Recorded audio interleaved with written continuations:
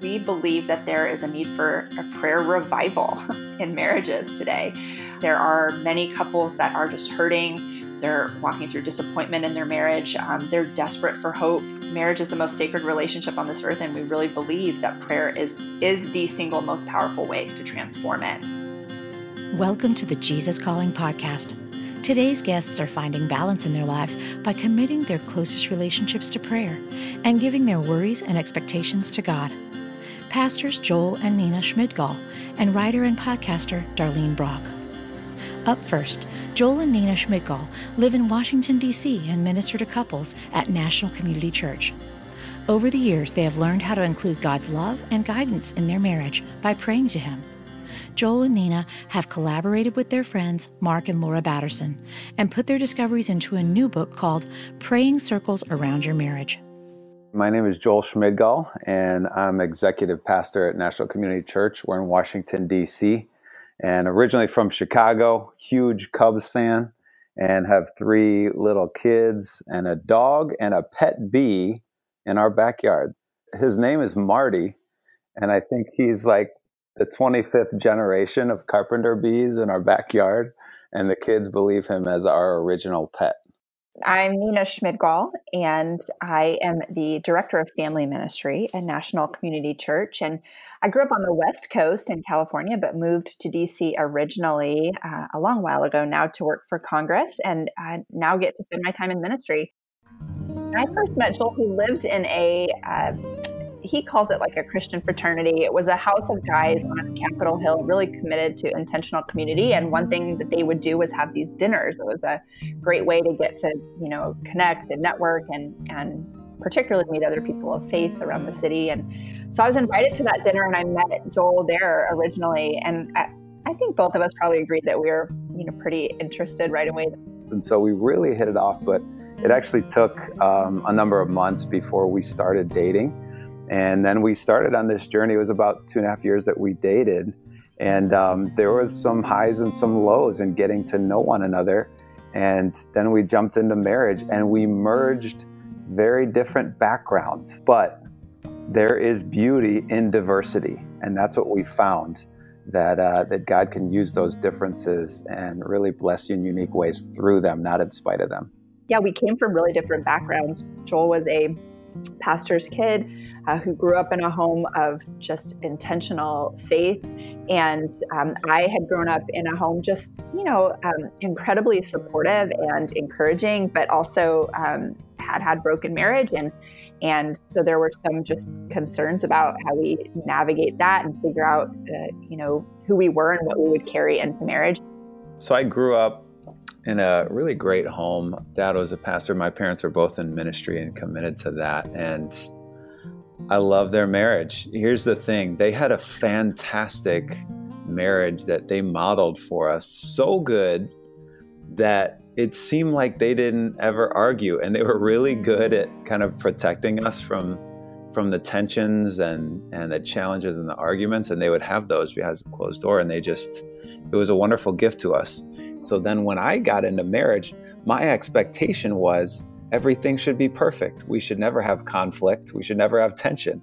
And so I've actually had to grow in that area. What is healthy conflict, or what we would call war? What does healthy war look like within an intimate relationship? Early on in our marriage, we had some really incredible counsel that just talked to us about the importance of learning to fight fair. And I think that will likely be a marriage-long pursuit for the two of us, for sure.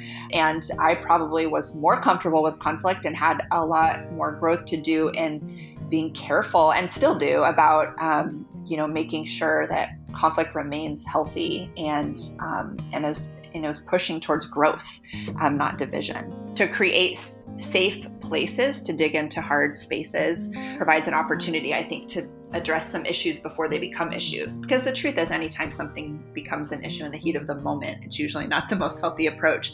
So we encourage things like, a regular, for us, it was a Sunday night walk, but for others, maybe it's a date night or a routine checkpoint where couples can really lean in and know that there will be a safe kind of time where I can kind of address some of the things that have maybe been bothering or concerning me, and maybe even working in a habit of some really intentional prompt questions. But I think for Joel, knowing that was on the calendar, he was able to kind of be mentally prepared for more intentional conversation. And for me, those things were able to be addressed when they weren't in the heat of moment or frustration. Joel and Nina describe how their years of working on their own marriage gave them insight and compassion for couples going through the same things in their church. With the encouragement of their pastor, Mark Batterson, and his wife, Laura, Joel and Nina decided to write a book focused on how prayer should be at the core of every healthy marriage. So the past couple of years, we had been praying that the Lord would give us more opportunity to work together. And the place where we have done that the most has been with couples and in marriages. And so really when Mark approached us, it was just a confirmation of something we've been praying about for a long time. So really exciting time. Praying circles around your marriage is 17 years in the making. Pastor Mark actually came to us and he pushed this book out of us. He drew it. Nina and I had shared a sermon at National Community Church, and he came to us a couple weeks later. He said, "You guys, I'm going to give you something to think about, to pray about." And he pulled this book out of. And for us, it was a huge affirmation, because there are few people in life that know our marriage more than Mark and Laura. And when I say that, I mean they know the good and the bad. And so the fact that they said, "We really believe you guys have something to speak and to say on this," was humbling, to be honest. And so we feel like, man, we've written this along with them, because a lot of their wisdom and advice has been invested into our marriage. This book was written in the margin moments. It was written in the conflict moments. It was written on the highs and the lows, collaborating in life. And so really, this book is the outcome of many years of friendship and marriage and investment and prayer. And it's a book about marriage, but truthfully, it's a book about prayer. And so it does really match up with Pastor Mark's book, The Circle Maker, because it's an outgrowth. It's a book about prayer in the realm of the sacred relationship of marriage. So I love the quote that says, "You really only make a few decisions in life, and then you spend the rest of your life managing those decisions." Marriage would be one of those few decisions. When you make that decision, you just made a million other decisions, right? Same thing with kids. As soon as you have that kid, man, you made a lot of decisions. So the reality is, this is one of the biggest decisions in life, and it deserves one of our greatest investments in life as well. It is our hope that we could really call couples to be willing to consider, what is God able to accomplish only through you as a couple that he couldn't do through you individually? And to spend some time really reflecting on that. You think about a vision as you sit down in a boardroom and you talk it out and you figure out a vision. But most of the vision throughout Scripture was brought about because people got on their knees, they sought God, and God showed up and brought his revelation into their souls. We do that for ourselves, but rarely do we do that for our marriage. I would say a vision would be a shared way of seeing, and that begets a clarifying purpose, a shared way of doing, and that helps us navigate decisions, which is ultimately our purpose that comes together. If you have a clear vision, it will halt 1,000 arguments. And so for us, when we talk about our vision of we want to give more than we receive, that's a great vision. It's the same reason you have policy. You create policy so you don't have to make the same decision 1,000 times. When you get a vision together as a couple, you have found a place of clarity in your marriage. And when you come to decisions that would otherwise turn into an argument, you instead lean into the vision that you both have prayed into and solidified in your hearts. And so then you're on the same page. And so it's more than just, hey, let's do a good thing. No, this is practical. This is nuts and bolts into the details of your relationship. And it helps you function not just on a large scale, but on a small scale on a day-to-day basis as well. And we actually really encourage all couples to make it a part of their marriage routine to have a vision retreat, something where they kind of have come back to intentionally annually, or maybe even a couple of times a year, and are spending some time reflecting on things like, hey, what are some of the unique things about our marriage that God might be intending to use? And what do we want to be about? And how do we see God kind of using us or pulling us in the same direction so that we can, and how can we, maximize that? So there are questions and prompts throughout the book to help couples maybe be more intentional about that. And we hope that we'll save a lot of conflict from folks who end up, feeling like they're pulling against each other, as opposed to really dreaming about what God might intend to use them for in ways that he couldn't have otherwise. So it's a long process. It's prayerful. It's listening posture to one another. But when you push through and you really seek to understand one another, God will take you to a place of purpose that fixes a lot of arguments if you just live with purpose in your marriage. I think praying circles around our own marriage has been huge, but each season, I think it's practiced a little differently. So early on, it was these Sunday night prayer walks that we would do, and we would just circle our neighborhood. We would circle our house, and some of that was conversation with each other, and some of it was conversation with God. I think over time, as you start, we've got 3 kids now, and life is different. And so we have our different rhythms and different seasons. And so, but a couple things, we have a dog now. We got to walk the dog. So every night about midnight, I take that dog for a walk, and it's a prayer circle. I'm praying over our marriage. I'm praying over our house. I'm praying over our family. But you find these little ways. You don't have to fight against your schedule. Just utilize your schedule. Another moment for me is every day when I get home from work, from the car door to the house, and we live in the city, so that could be many blocks actually. So it can be a long walk. But from the car door to the house, I'm asking God, I'm submitting God to give my full effort to my marriage. And you know how it works. You give everything you have to work, and then you come home and you give whatever leftovers you have to your marriage.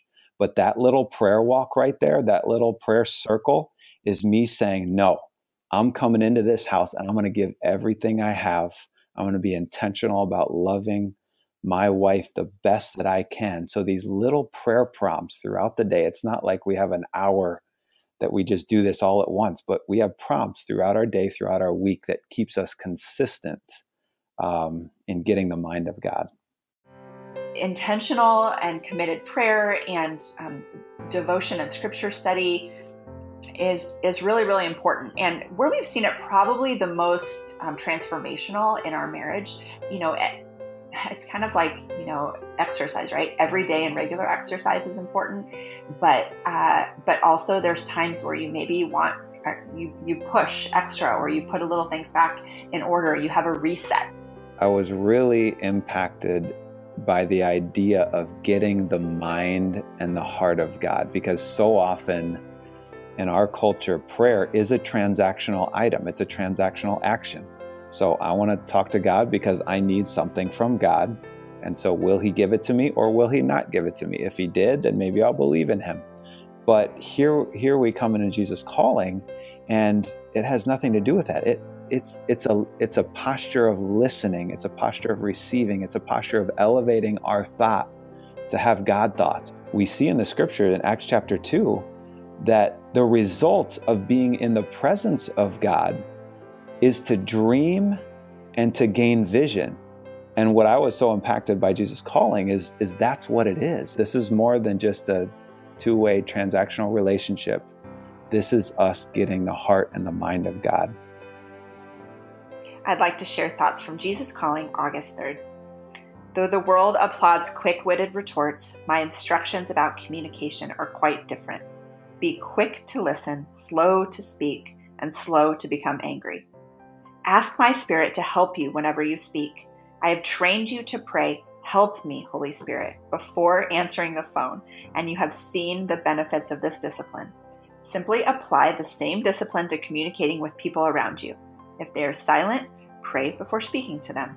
If they are talking, pray before responding. These are split-second prayers, but they put you in touch with my presence. In this way, your speaking comes under the control of my Spirit. As positive speech patterns replace your negative ones, the increase in your joy will amaze you. I love this passage and am personally challenged by it. I think in a marriage relationship specifically, our first reaction is not to listen.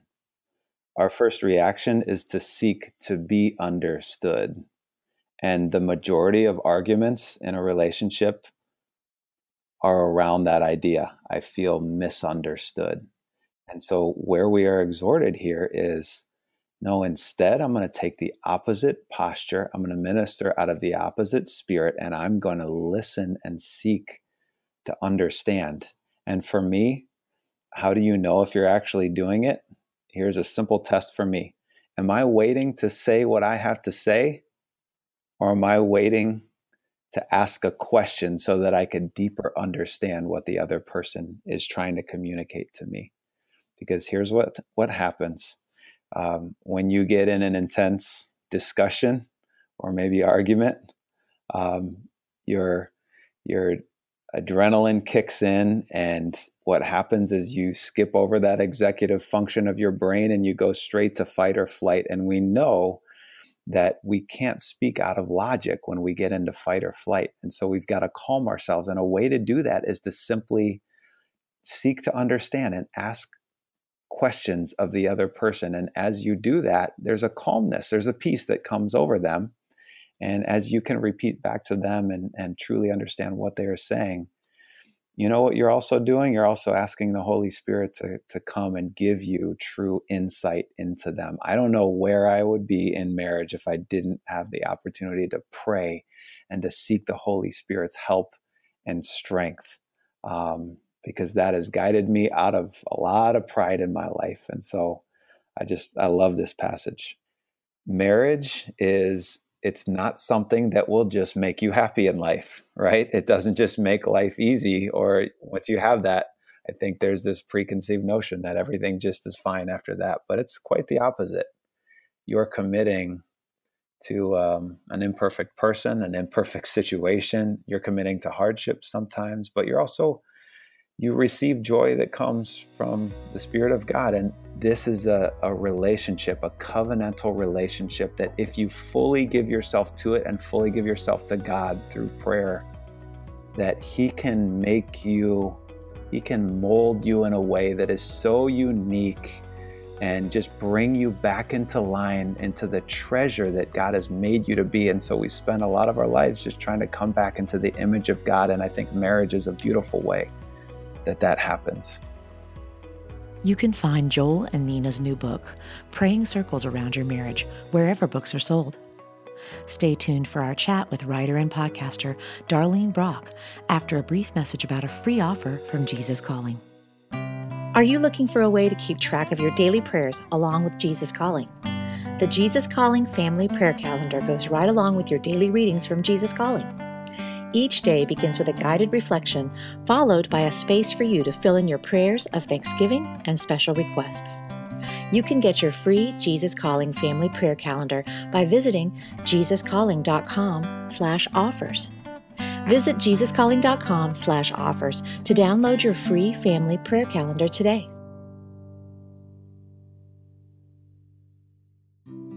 Our next guest is writer and podcaster Darlene Brock. After spending nearly 20 years in the Christian music business, Darlene felt God leading her in a new direction, beginning a ministry to help women join together and support each other to become the best versions of themselves. Today, she explains why the support and community is so needed by women as we face unique challenges in our current society. I'm Darlene Brock, and I have worn lots of hats. I'm a mother of 2 daughters. I am a wife. I've been a business owner. I was a video producer. I've had lots and lots of roles. But currently, I am over the Grit and Grace Project, which is an online magazine for women. And we also do a podcast and just have a whole focus around helping women, including my new book, Raising Great Girls. I grew up in a small town in Indiana and attended a GARBC church. Now, I don't know how many people know what that is, General Association of Regular Baptist.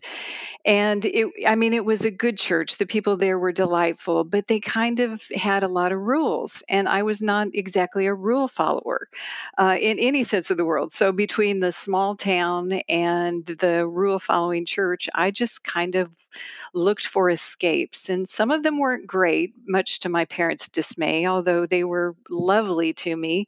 I gave them a lot of grief, or I escaped to the local library because I was fascinated by the world at large, especially women's lives who had done something magnificent. So I read every bio of every woman that my library held. I was looking for adventure. I was looking to make some kind of conquest and impact in this world. And I have no idea why a 12-year-old girl would be thinking about that. But I did. I kept thinking there's so much more out there, and there's so many women who have already done magnificent things.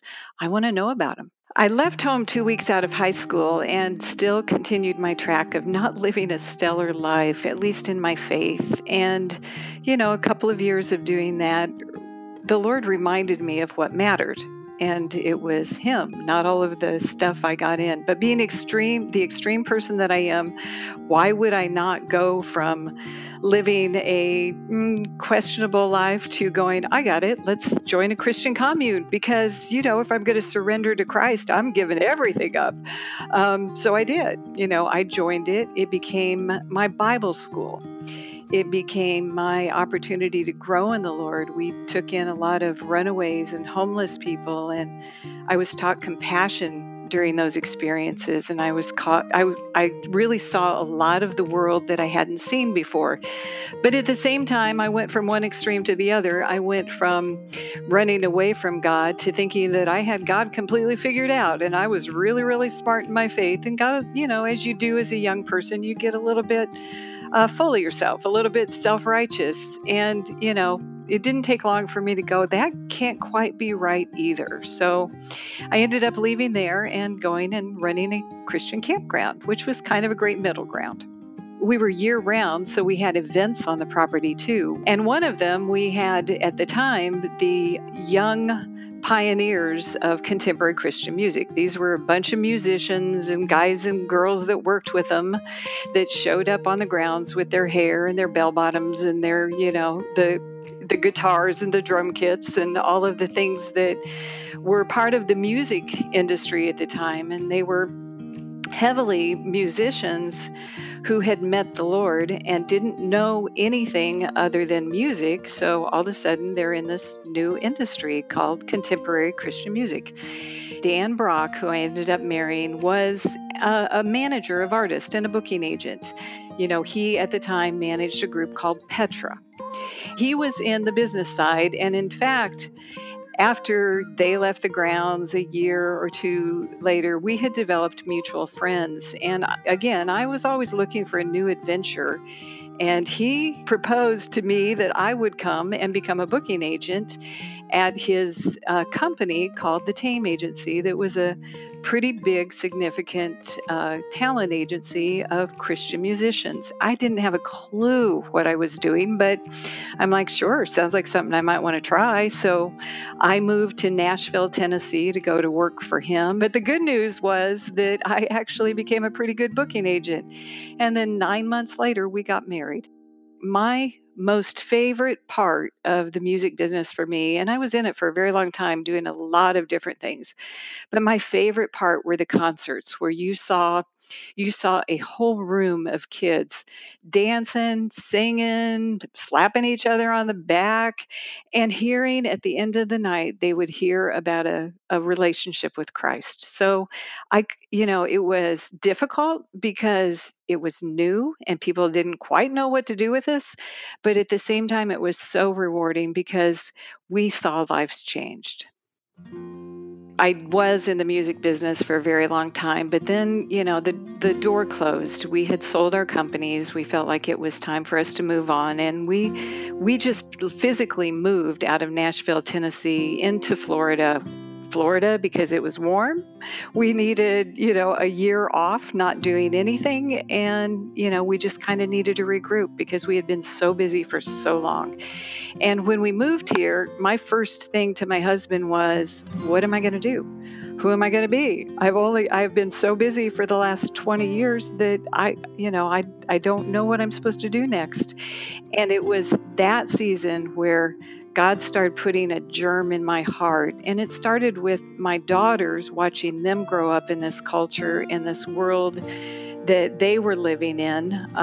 And then I'd always worked with men. I always, I just got on the tour bus with, a whole band of guys. That was normal to me. Women kind of scared me because they can be challenging, as can men, but in a different way.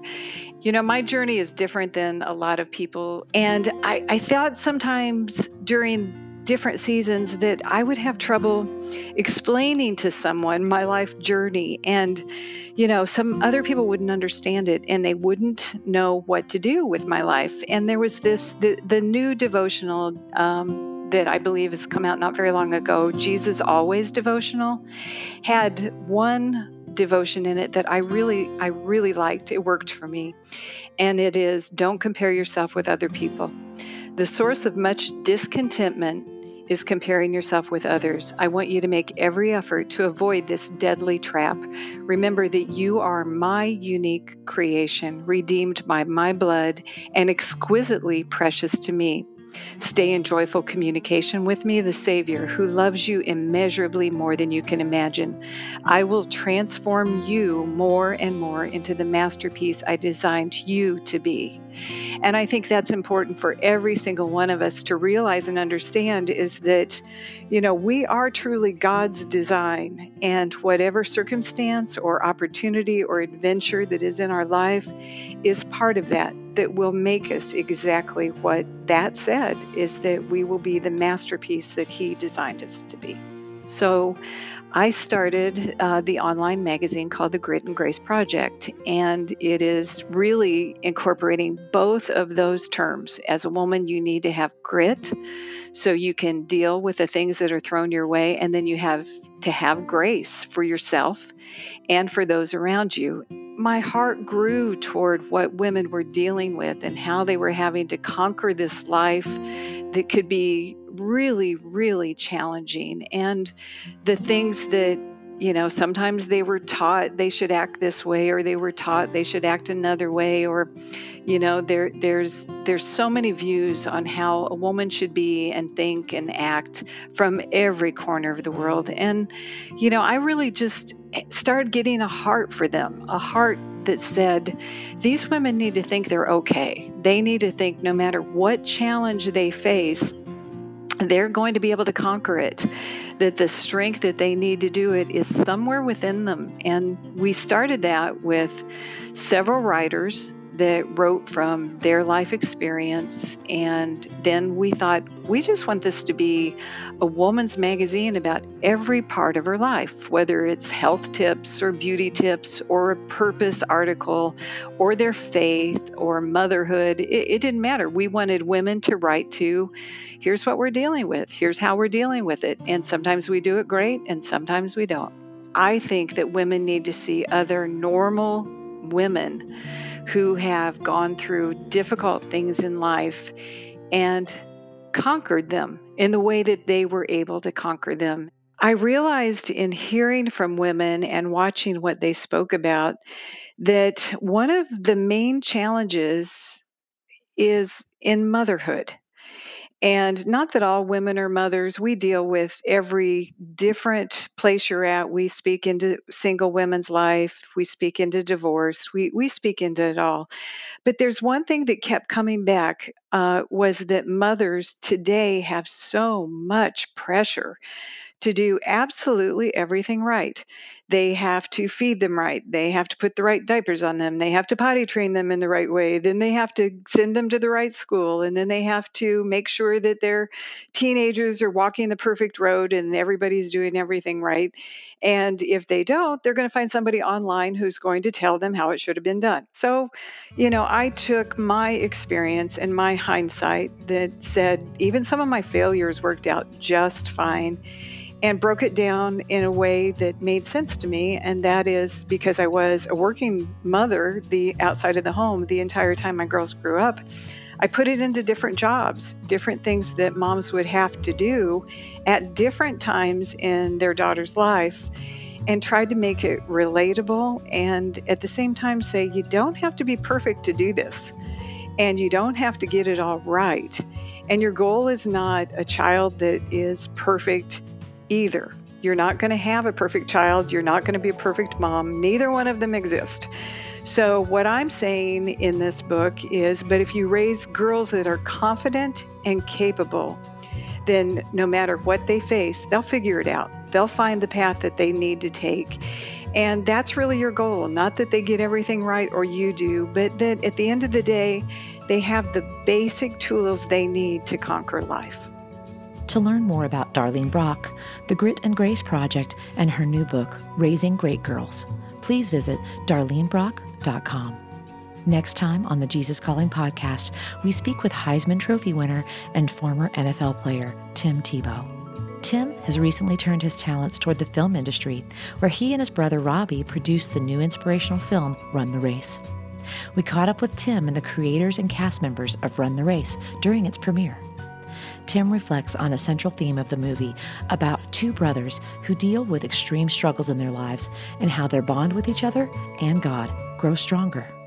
I believe that we're all meant for relationships and community with God first and then each other. Life's not always going to be easy and it's not always going to be perfect, but we believe in you, but more importantly, the God of this universe, He loves you, He gave His best for you, and you matter. You have significance, meaning, and purpose in this earth. Do you love hearing great stories of faith each week via the Jesus Calling podcast? We want to hear from you. If you haven't already subscribed to the Jesus Calling podcast, visit the Jesus Calling page at iTunes.com and hit the subscribe button. While you're there, we'd love for you to leave us a review and tell us how you feel about the show and what future guests you'd love to see. Your reviews and subscription help us share these stories of faith to more people who need the hope and encouragement of Jesus Calling. If you have your own story to share, we'd love to hear from you. Visit JesusCalling.com to share your story today.